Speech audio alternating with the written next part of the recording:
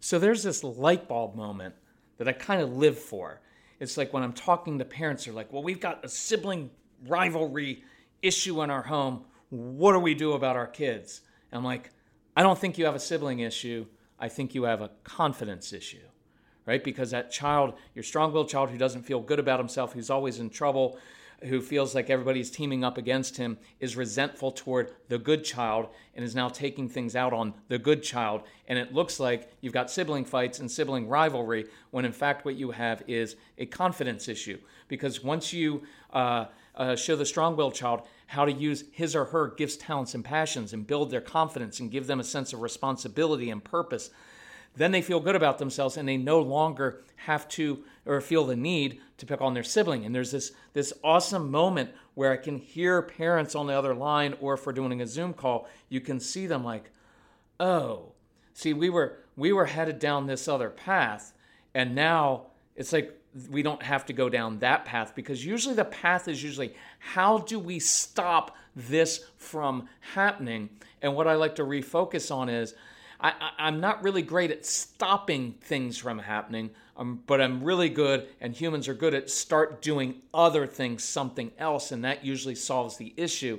So on today's Calm Parenting Podcast, we're going to talk about that light bulb moment and about shifting our thinking. And I also want to get a little theme of you knowing that you're not alone. So welcome to the Calm Parenting Podcast. This is Kirk Martin, founder of Celebrate Calm. You can find us at Celebrate Calm. If you need anything at all, anything, email our son, Casey, Casey, celebratecalm.com. He'll help you with our resources, provide encouragement, listen to you, whatever you need. We're here for you, so reach out to us. So I've got 5 kind of random things written down on my little yellow notepad here, and I hope I can make them all fit together. Even if they don't, just roll with it. It'll be good. And please, by the way, share the podcast with other parents. We appreciate you doing that because we want to help more people.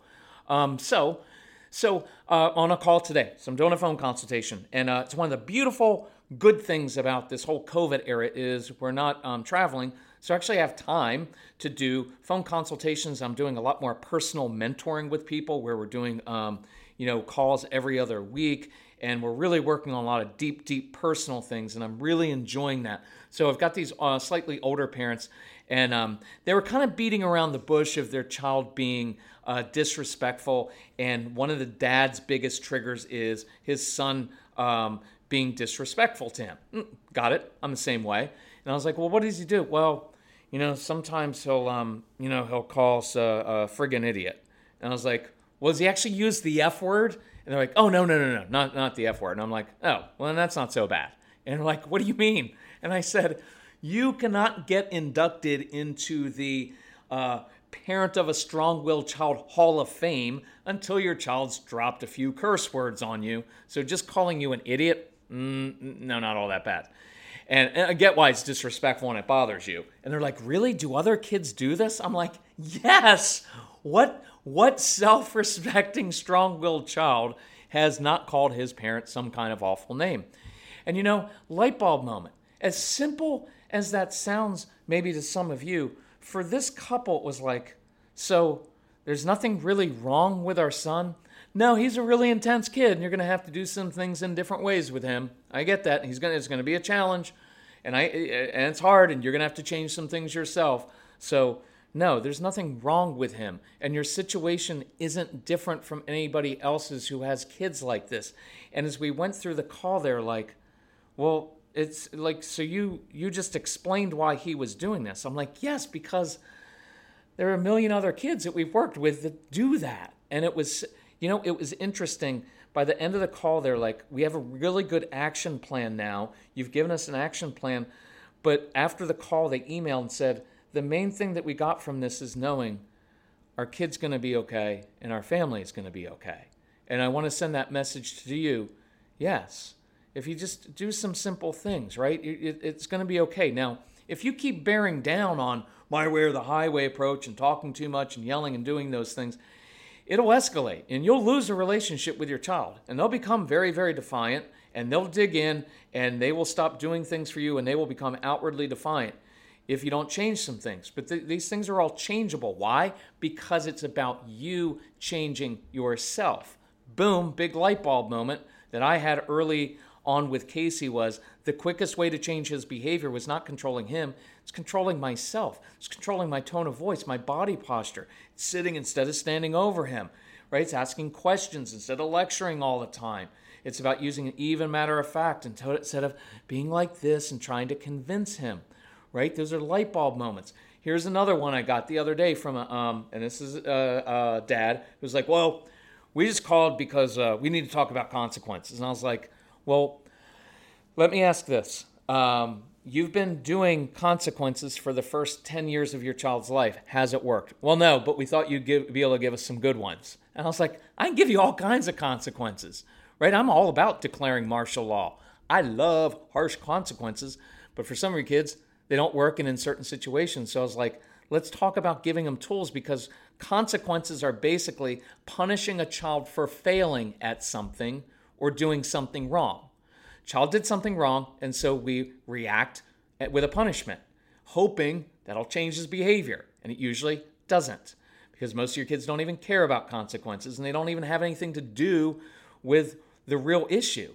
And so I said, what if instead we know that your child struggles in a certain area and we proactively give him tools to succeed? What if we begin this week to create successes, some small wins, so that your child, we begin to affirm him for what he's doing well instead of just punishing him for what he's not doing well and what he's failing at? And the dad, you could hear, oh, okay, that's a different approach. Yes, and it's cool. And look, this doesn't have to be overly complicated. The ideas hopefully are novel enough, and it's a shift in your thinking. But it's a lot easier than doing the old way of like, well, we've got to stop sibling fights. Look, here's where we usually go. I've got to go back to that one. Sibling fights, it's usually like, well, we have to, I need to talk to my girls. I need to talk to my kids about loving each other and about being kind. It has nothing to do with the issue. Nothing at all.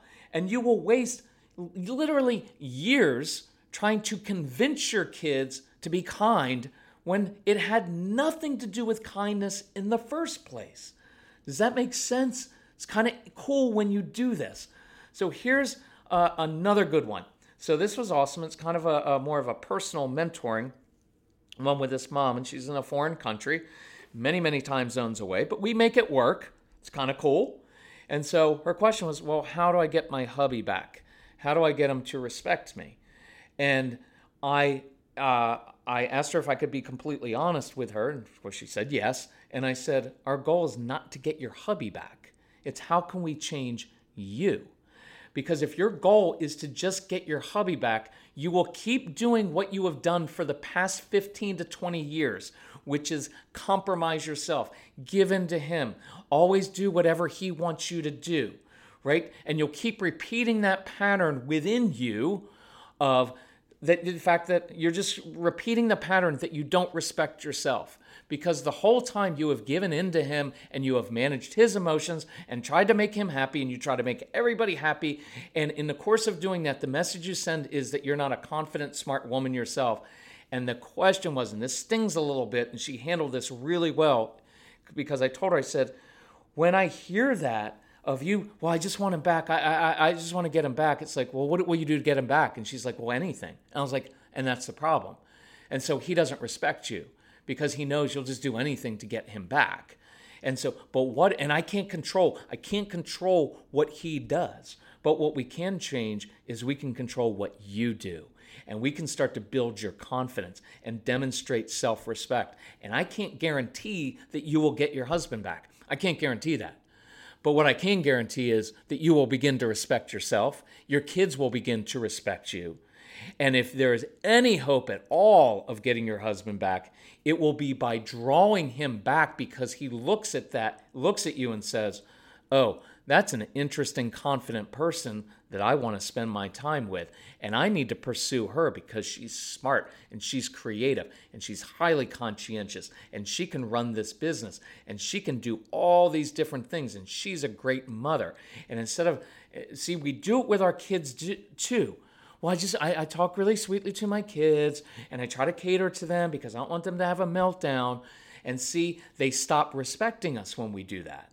But when you demonstrate self-respect, that you are a bright, confident, competent person, right? And you're a leader, that draws them to you and they begin to respect you, but it begins with you respecting yourself. And so by the end of the call, the entire conversation has shifted from how do we change and influence the behavior of another human being? In some cases, it's a hubby or a wife, or it could be a child, to know, what can you do? What are 5 things we can begin doing this week to change you? So that at the end of the day, at the end of the week, at the end of the month, at the end of the year, you become a different person. I can't always tell other people what they are going to do, but I can always tell them and let them know what I'm going to do. There's an enormous amount of self-respect and confidence that works with spouses. It works with your kids. It is really, really important. And so in all of this, I wanted to share this idea that I thought was really cool, because it's partly where the light bulb moment came from for this podcast, is there's all kinds of family dynamics going there. And because I'm on the outside, I can look in and kind of simplify things a little bit. And so we're coming up on the Christmas season. And so the mom wants to make sure, with the marriage falling apart, that the daughter has a really good Christmas. And so I was like, okay, here's an idea. Let's do the 12 days of Christmas. But instead of giving your child physical gifts, instead, let's start identifying the gifts inside of your child.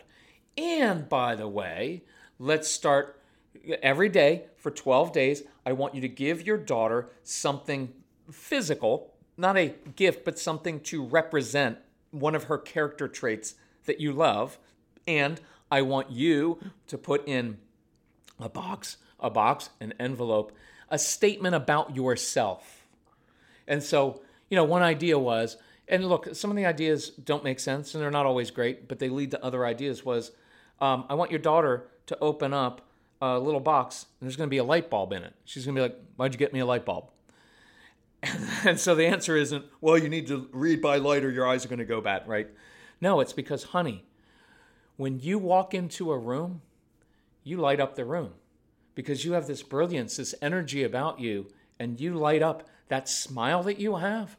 You light up a room because when you walk into that room, all of that energy, and by the way, for context, this is a girl who's getting in trouble because she has lots of energy.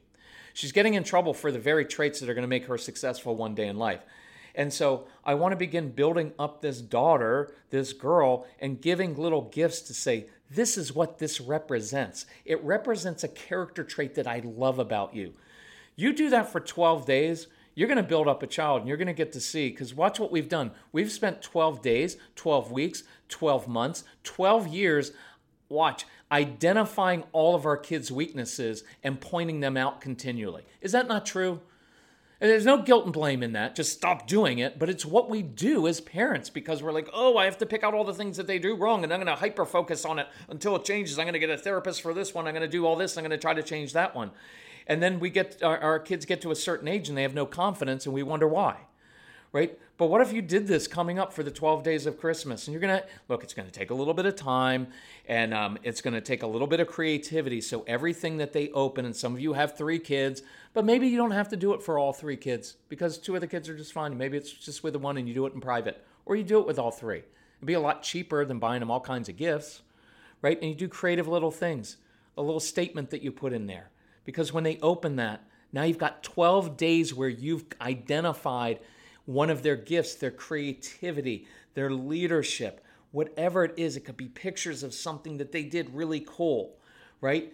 And so I was like, Mom, I want you as a woman to begin writing down, what are those qualities? Who are you? Not who are you in relation to this man, but who are you? Right? And so she sent me the next morning. It was cool. She sent me and she said, I've already got 12. And I was like, oh, you're an overachiever, right? And her statements were so rock solid. I'm like, yes, every morning when you wake up, instead of thinking, how do I get my hubby back? How do I get that back? Instead, I want you to focus on this. Who can you be? Who can you be differently? Anyway, I stop focusing on what you can't change. Focus on what you can change. Fifth and final thing is, this is my cartwheels example. So, phone consultation, a parent told me, look, I hear this a lot and I get it, but a child in class by the teacher, because I know teaching is really, really hard, so I don't want to bash on the teachers, but this teacher is all over this little girl because she's got a ton of energy, and she said some pretty negative comments about this child.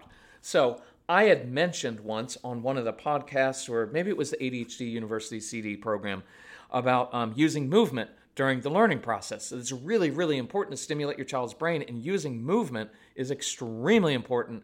Letting kids listen to music, I've mentioned this 1,000 times. But this mom her daughter didn't want to do math, but her mom said, I decided to try something different. Kudos to you. And so her daughter will do cartwheels while her mom does the multiplication tables for her. And her daughter likes to sing. So they started singing songs while she's doing cartwheels, and she aced her multiplication tables. So we go into school, and I said, Mom, go into that school and talk to the teacher, identify with her struggle of how hard it is to teach 20, 25 kids in a classroom, and that you know your daughter has a lot of energy, but could you use this to your advantage? And at recess, maybe when your daughter has a hard time playing with other kids the same age, what if the teacher were to go to this little girl and say, hey, your mom told me that you aced your multiplication tables because I've noticed, like your math, you're killing it there. You're really good at that. She said you learned by doing cartwheels. Hey, there are a couple other kids who are still struggling a little bit. At recess, would you show me how you learned your multiplication tables? Because this mom had sent me a video. It was really cool. It was beautiful. She's singing a song about doing cartwheels and doing her math tables. It's different. It's odd.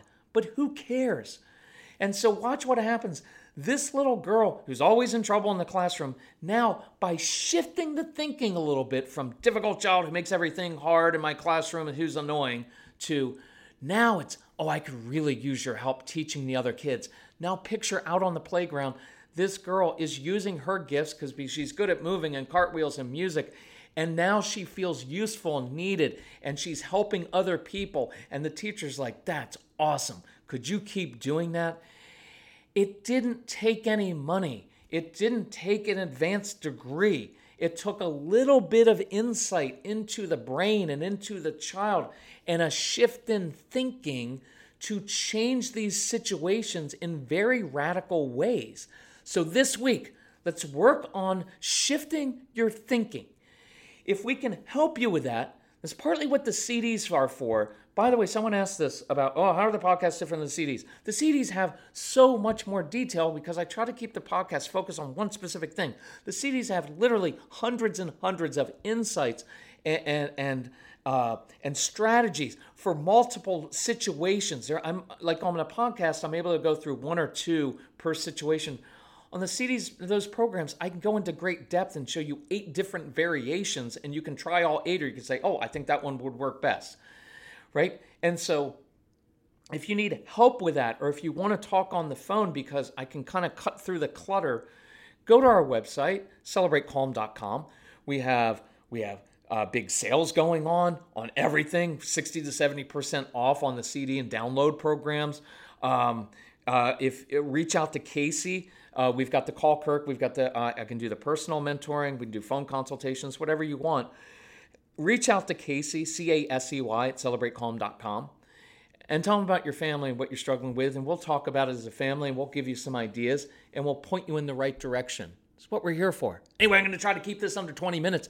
Thank you for listening. Please share the Calm Parenting Podcast with other families who might be struggling, and let us know what you're struggling with. I'll try to address it on a podcast. But thank you for listening. Thank you for being a good parent. Thank you for working through this when your child does call you a friggin' idiot or actually uses the F-bomb, right? So I'm hoping for those parents that we can begin working on that a little bit. But part of that one is acknowledging child's frustration with intensity. Remember the intensity, positive intensity is really good. Okay, I got to stop now. Love you all. Talk to you soon. Bye-bye.